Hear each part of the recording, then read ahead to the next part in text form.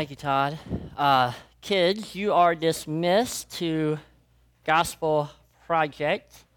Thank you for all the wonderful and many volunteers that serve in that capacity to love on our kids, to teach them the truths of Christ and of the Scriptures. So if you have your Bible, which you should, go ahead and start turning to Colossians for me.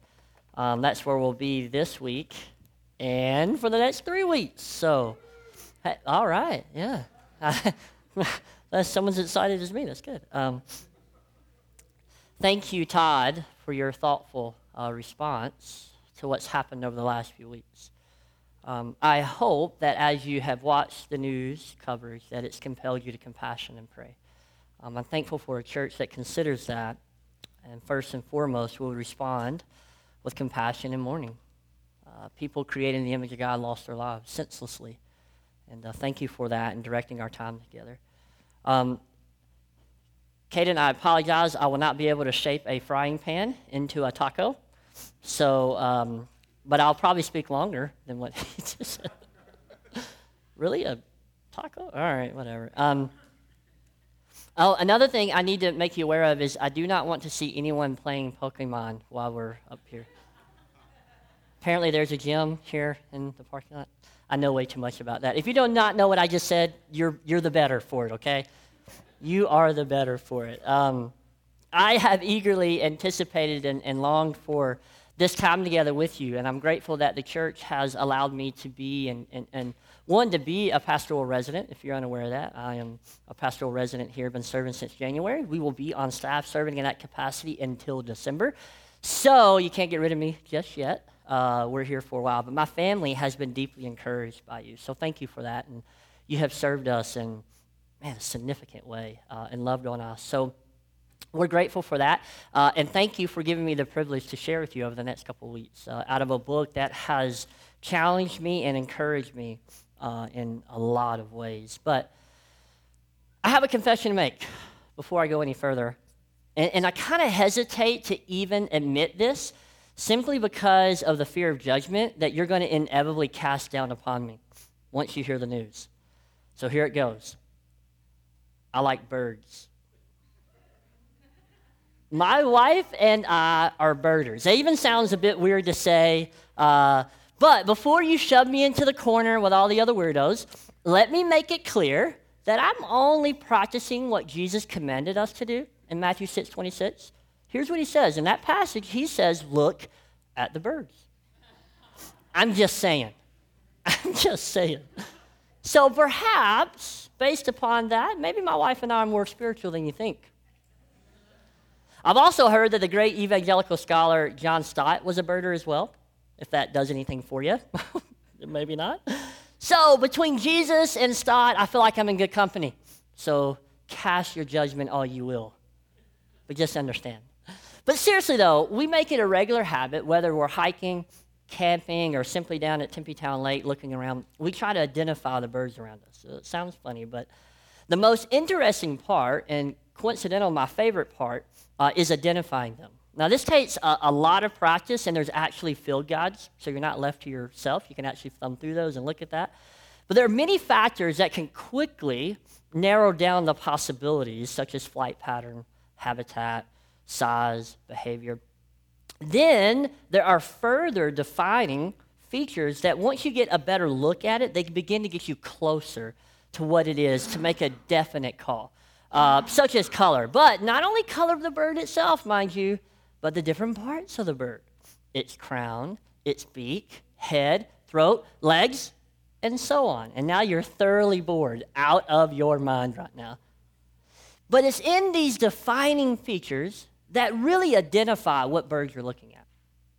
With just a small dash of yellow on its head, it screams that it's something different than what you originally thought.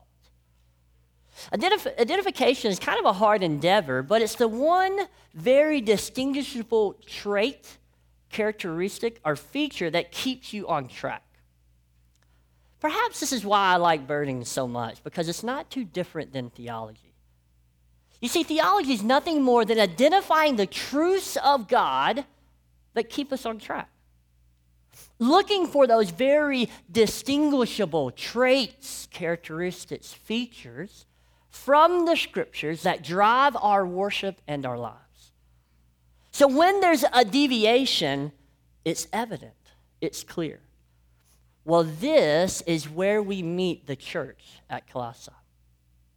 Engaged in a deviation from the truth, namely about Christ.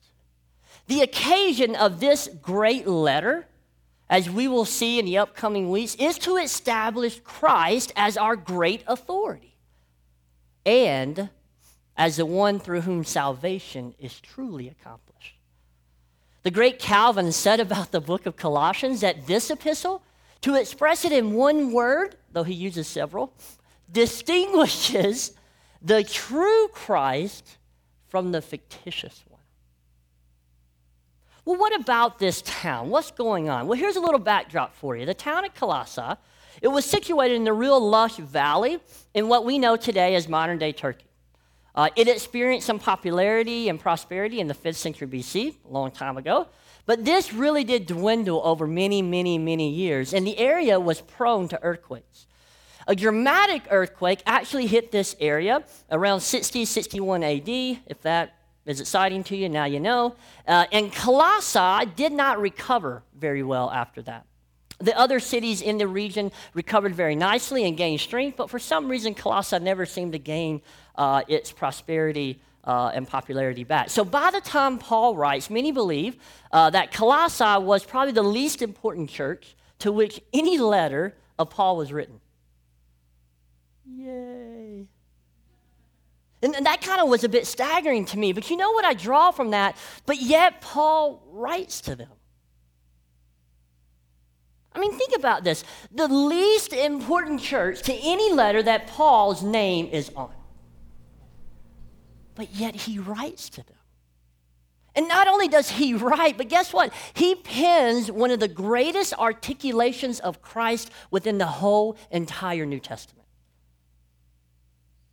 You see, a gathered group of believers were there nonetheless. Who cares about its popularity or its strength? But a gathered group of believers were meeting, and Paul writes to them. He does not withhold time and effort or sound truth because they were a city on the wane. He cared very deeply for them, even though he had not met them. You see, Paul's vigorous ministry, recorded in Acts chapter 19, you can check it out later this afternoon, in Ephesus, it truly affected all of Asia Minor. Luke says in Acts chapter 19, verse 10 or so, he says this, all residents of Asia heard the word of the Lord, both Jews and Greeks. But we know that Ephesus is where he went.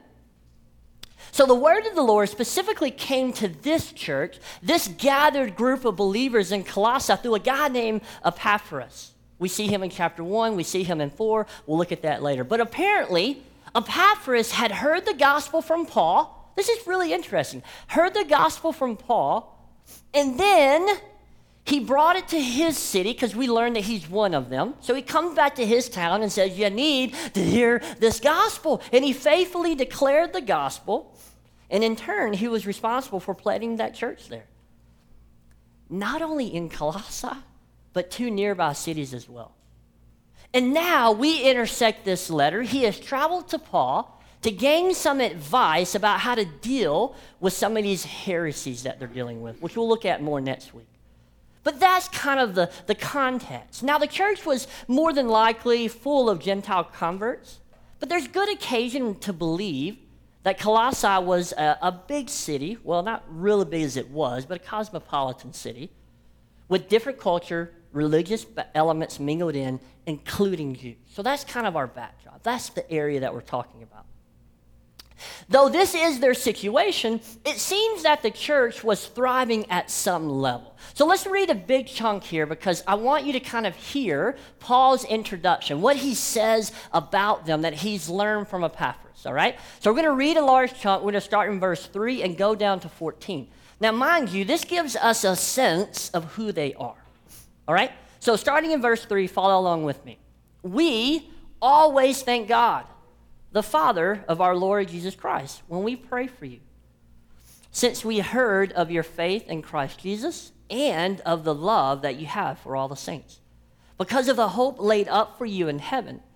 Of this you have heard before in the word of truth, the gospel, which has come to you, as indeed the whole world, it is bearing fruit and increasing, as it does among you, since the day you heard it and understood the grace of God in truth, just as you learned it from Epaphras, our beloved fellow servant.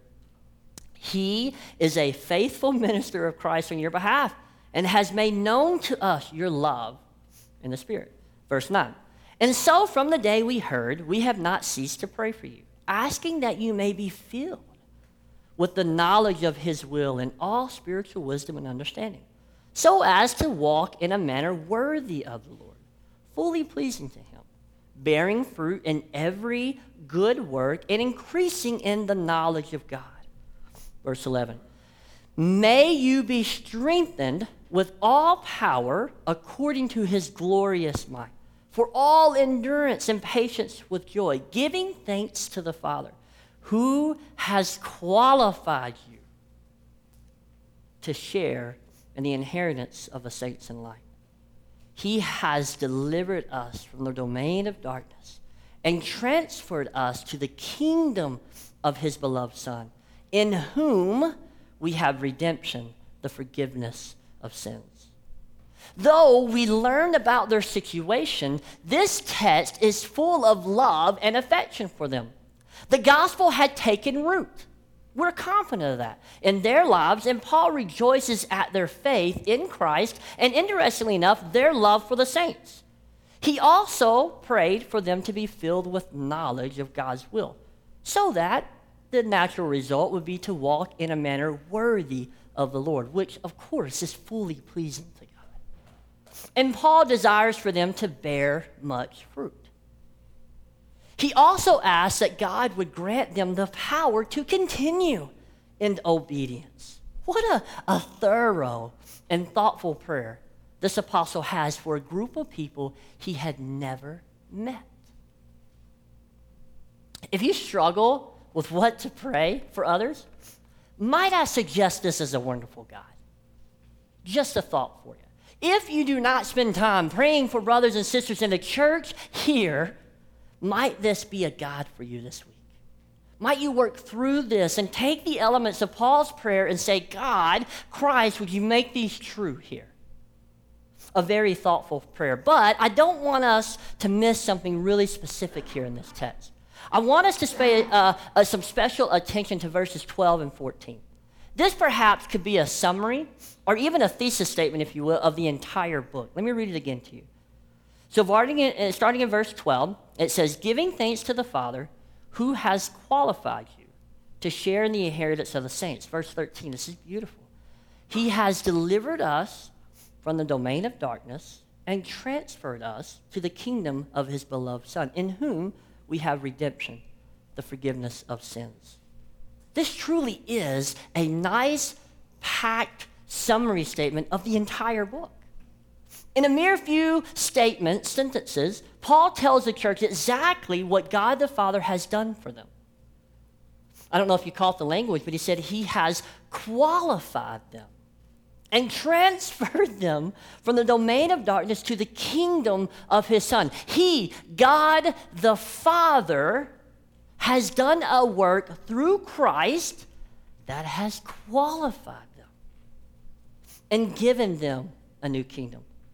The most shocking thing is that this has been accomplished through the forgiveness of sins.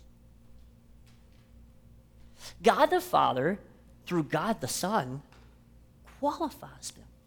Not, as we will see so clearly next week, a host of other activities, or traditions, or philosophies. He, God, has qualified them. Well, how does the Son, Christ, accomplish this great feat? Well, we now arrive at the great high note of the entire book. Verses 15 through 20. Let's read this together. He, Jesus, is the image of the invisible God, the firstborn of all creation.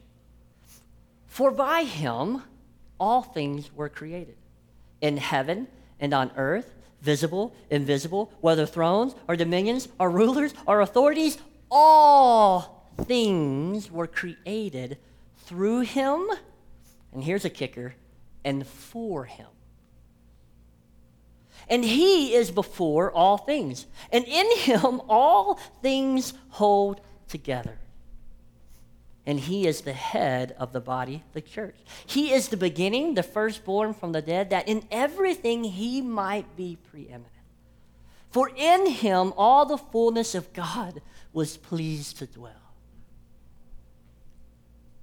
Let's read that again. For in him all the fullness of God was pleased to dwell.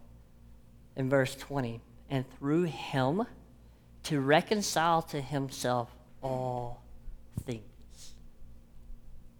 All things. Whether on earth or in heaven, making peace by the blood of his cross.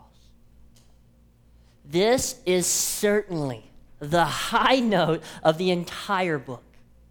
And actually a section that has guided the church in its understanding of Christ for centuries. With those above verses, 12 through 14, Paul seamlessly moves into a barrage of dense statements. I mean, when you read that, does your mind not just go, what? My head just starts to spin to even read these realities about my Savior, Christ. One after another, we feel like they mean something significant, but we can't even wrap our head around them because they're so dense and they're so big.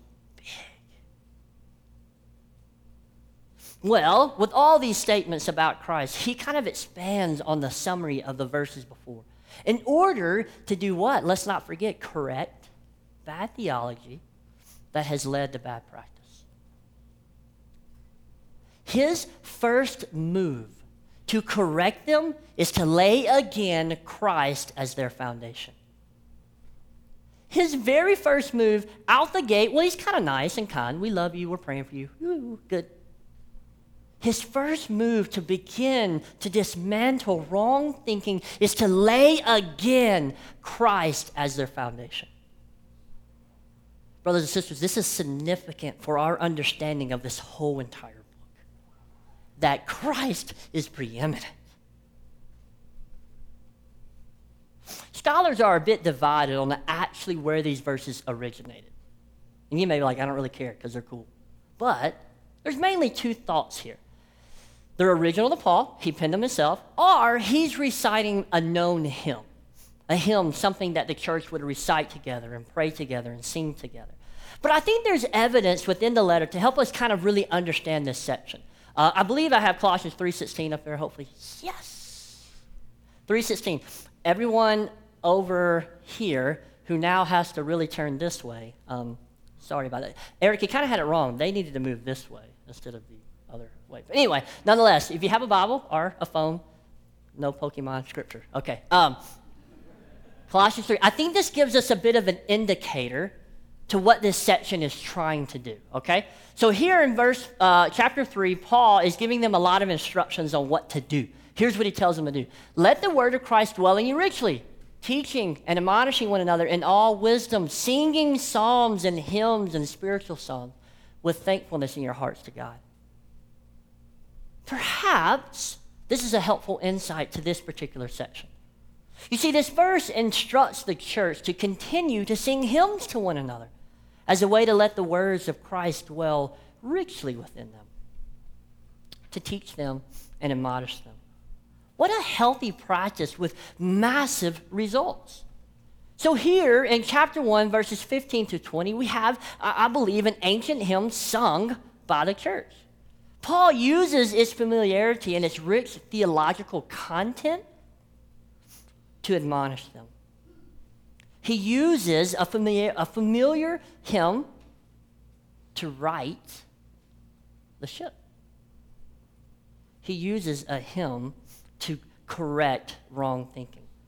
Now, because there's an expectation with Paul's letters to usually develop an argument about what's agreeable. And then what's interesting, the purpose of a hymn that we've learned was to present key summaries of doctrine.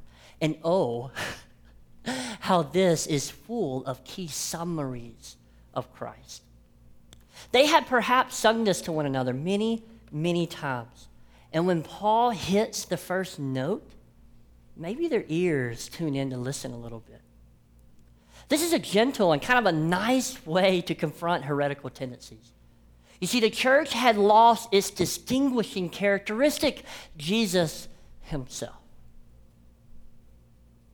If indeed this is a hymn, and really by the content of the entire book itself, I think we're free to say that the truths within this beautiful hymn are not foreign to the church. So what are these truths? What are we to learn and grab from this particular section? Well, if I were to give you a summary, a core proposition, a big ideal, the main thing, the number one point, however you want to phrase that, I think it's this: Christ is fully God. I think that's exactly what he is developing with all these really dense statements, is that Christ is fully God. And he seems to establish that by establishing Christ's authority over creation, over redemption, over the church, over reconciliation. So that's the forest. It's the big point, which is good. I think we're all probably okay with that. But what about the trees, right? What is it that we gather as we zero in on some of these? Well, let's take just a few moments and try to climb a few of these really big theological trees for a moment. Well, the forest is big, but the tree is even more difficult. You ready? That's such a good response. Pokemon. Probably the first and most obvious observation is the word all. But you see that as you read through that, you're like, Paul, you're just like constantly saying all. Notice how Christ sufficiently and rightly permeates all of life. He is all, and his work affects all things. He, Christ, in a comprehensive way, is relevant to all of life. See, Paul did not want us to miss the comprehensive work of Christ in the life of believers, the work of Christ in all of creation. All things are held together. All things created by Christ Jesus. All. Well, in the first section between 15 to 17, Christ's authority over creation is very established. Let's look at verse 15. He is the image of the invisible God, the firstborn of all creation. Some translations may say firstborn over creation. That's an adequate and a helpful way to think about this. For him to be firstborn is to be over. So here in verse 15, Christ is truly God. Because, why is that? He's the image of the invisible God. See, the ideal of image is a bit striking, considering there's quite a prohibition of image making throughout the whole entire Scripture. Because man has and does have a tendency to worship created things. The plight of most of Old Testament believers was to make images and worship them rather than God. Here, this text is saying we have the greatest image, and there is no need to add or to detract from what God has already given us in Christ. Image is such a fitting word, and it contrasts man's tendency of creating unnecessary objects, or perhaps adopting man-made philosophies that steal away affection that's rightly reserved for Christ alone. You see, Christ is fully God. He is truly God in the flesh. I mean, how does something reflect something that's invisible if the thing that is invisible does not become visible? Did I lose everybody on that one? How does something reflect something else that is invisible if the thing that is invisible does not become visible? You see, God can only reflect God. Not only is Christ the image, perfect image of God, he is also over creation.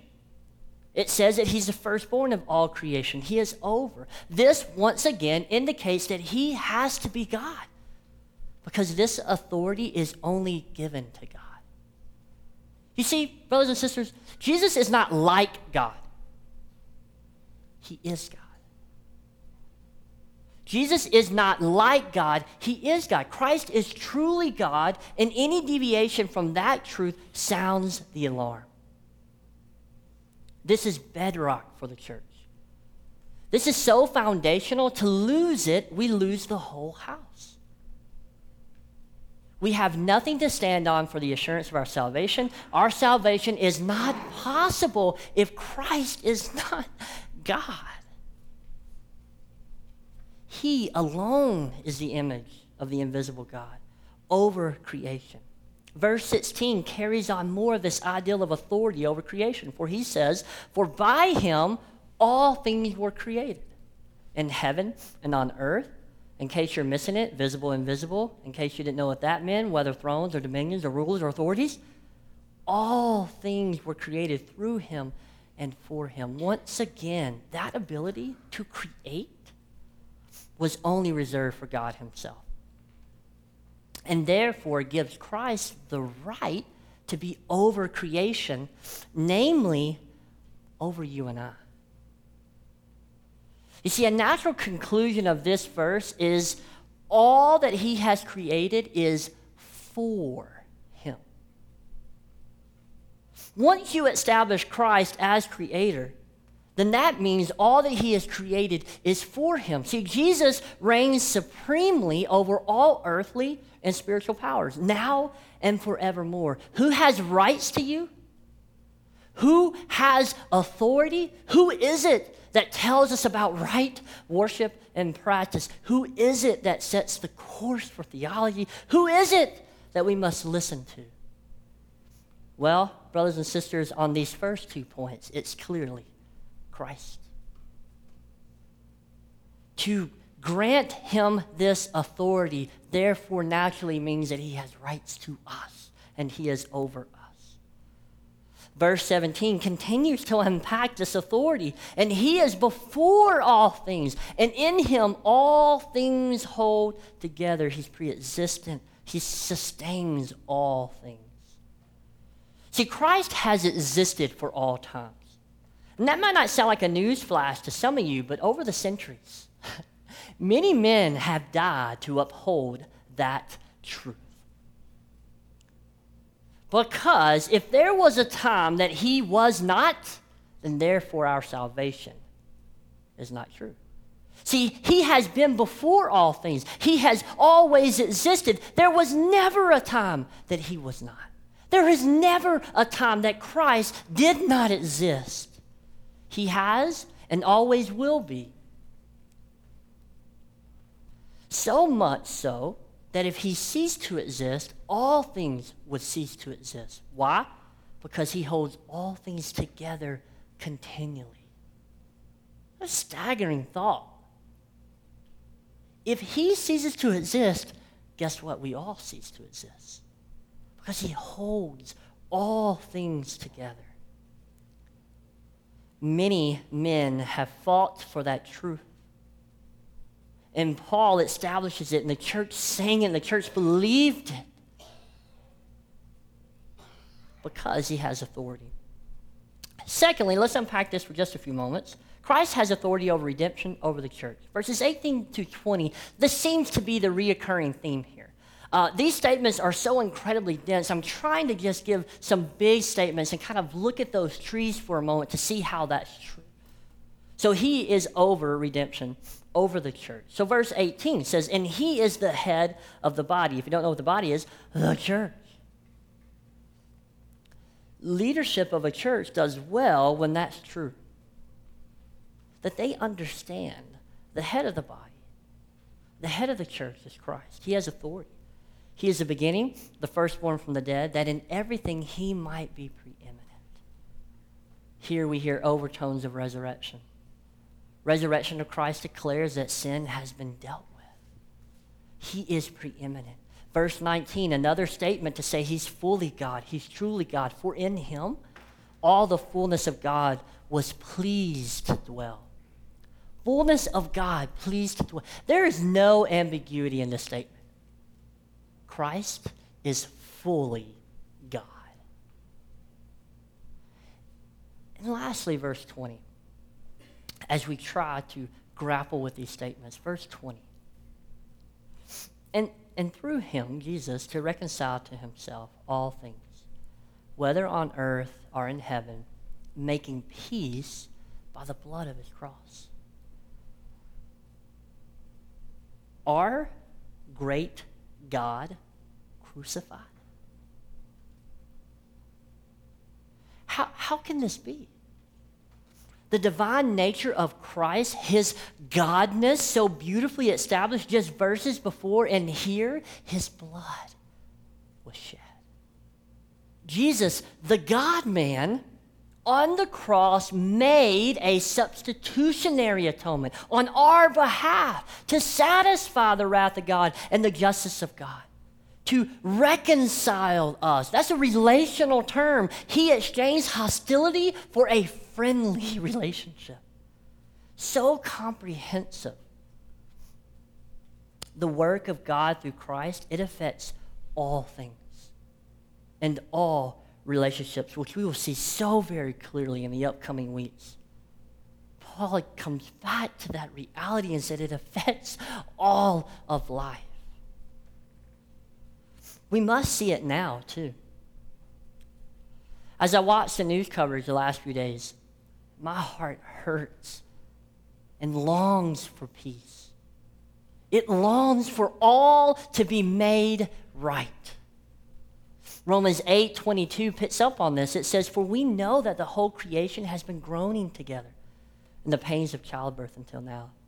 And not only the creation, but we ourselves, who have the first fruits of the Spirit, we groan inwardly as we wait eagerly for adoptions as sons, the redemption of our bodies. For in this hope we are saved." In this hope, which is Christ, the God-man's shed blood upon the cross, makes peace. Brothers and sisters, our greatest offense against racism, misuse of power, hatred, retaliation, bigotry, senseless killings, and the lack of concern for those things is God the Son's shed blood.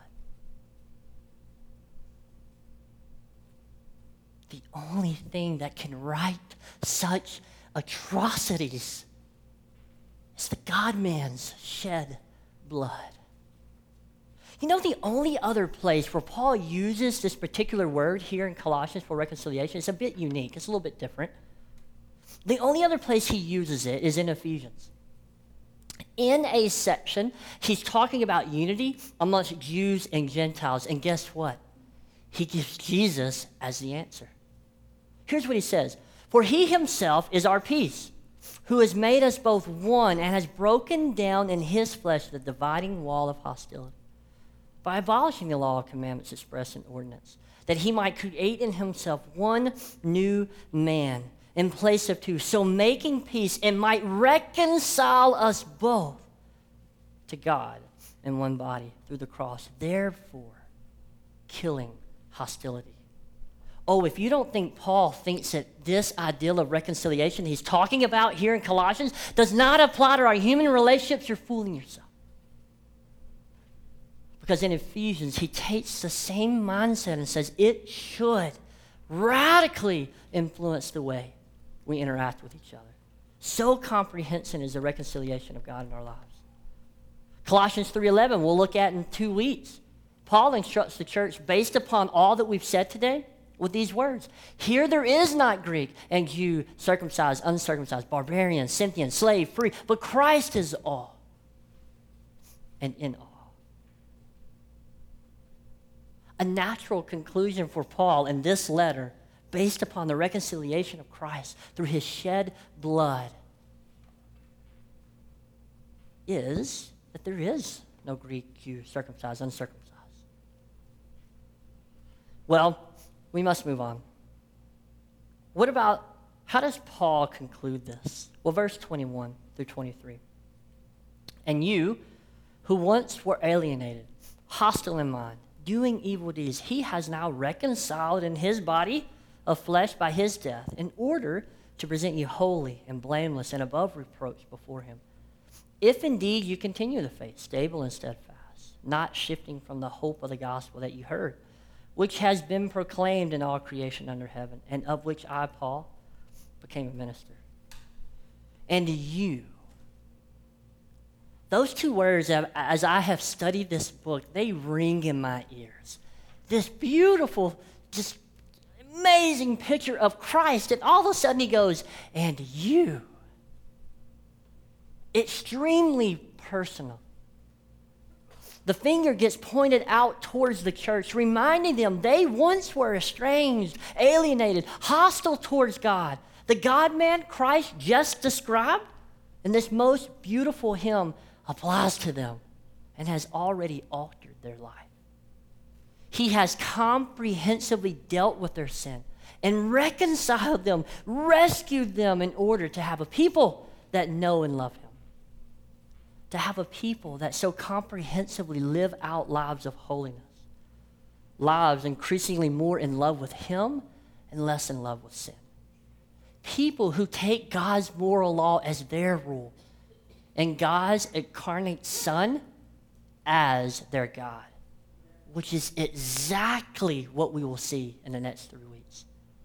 Perhaps this is a good time to look at you and say these same words.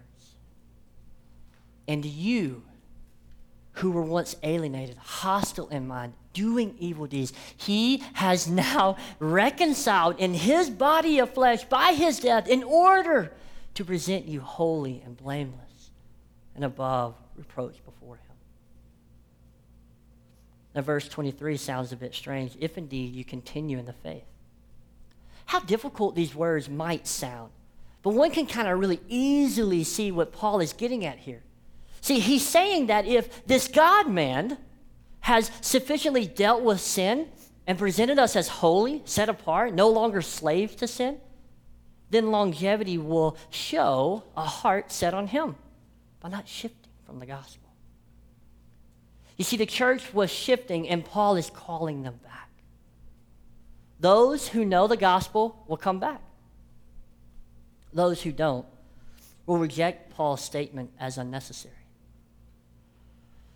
Oh, don't reject, but rather hear his call.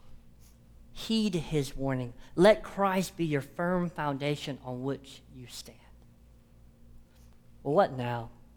What do you do with such a massive, dense text? I don't know. But here's an attempt. Because Christ is fully God, we should have Christocentric theology. Our theology should be permeated with the person of Christ. Thoughts about God are thoughts about Christ. Never separate the two. Let me put forth a challenge here. Why don't we memorize verses 15 through 20?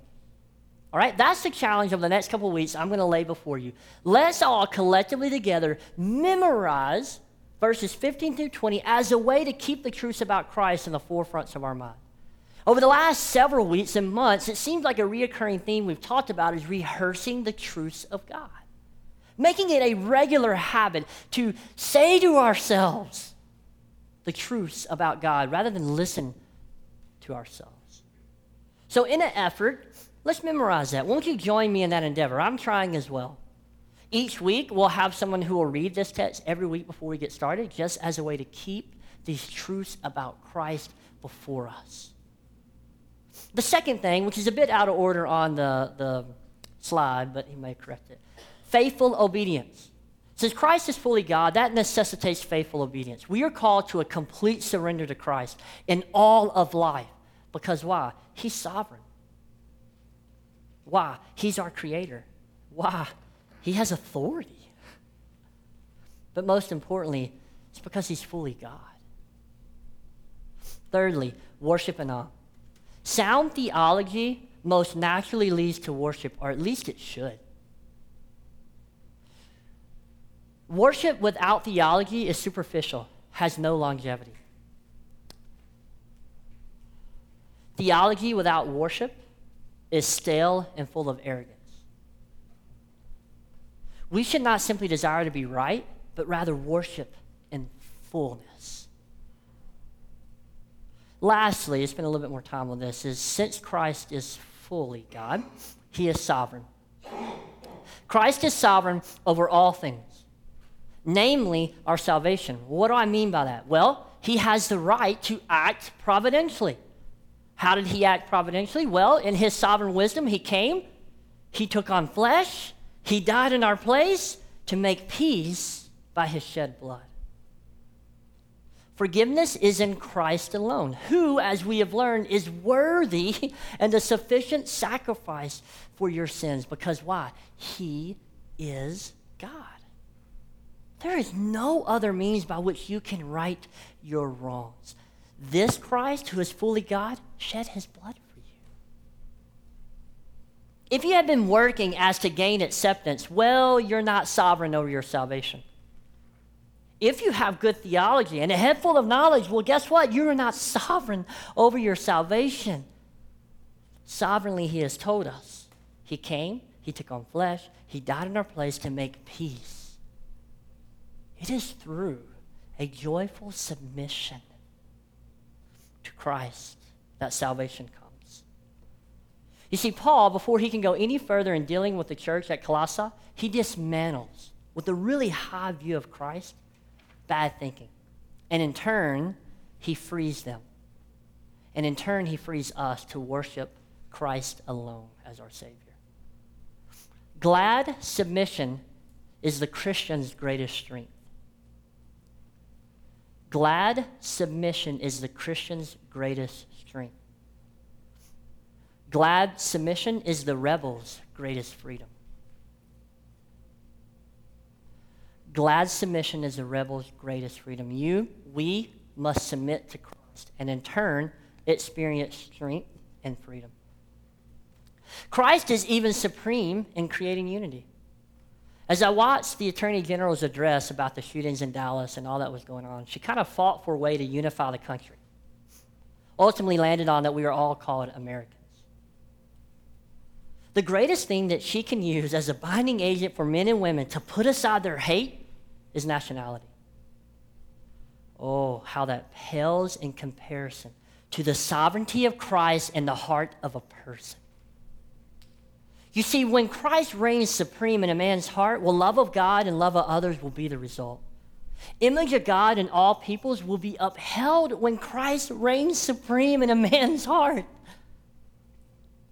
When Christ reigns supreme in a man's heart, the desire to be right is overshadowed by compassion. Much like Jesus in Matthew 9. And Jesus went throughout all the cities and villages, teaching in their synagogues, proclaiming the gospel of the kingdom and healing every disease and every affliction.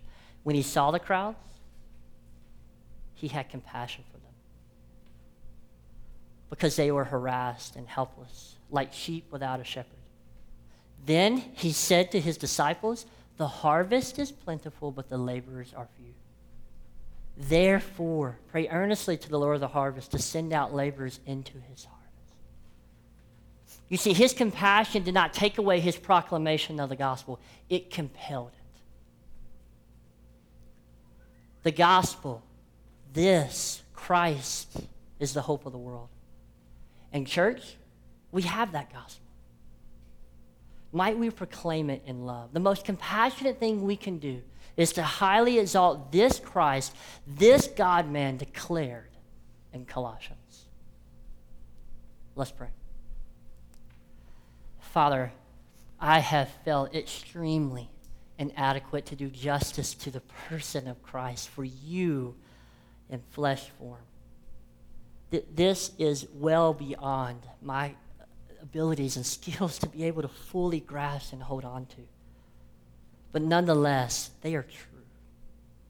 So may this high and thorough and thoughtful view of Christ guide our behavior, guide our response to tragedy, and may it be the means by which we see hearts turn to you. hate will only be put aside when when a man's heart is radically changed. Thank you for this text, and I ask that you'd walk with us this week. Remind us of your goodness. Thank you for our salvation, so thoroughly and sufficiently brought about through Christ. It's in your holy and precious name we pray. Amen.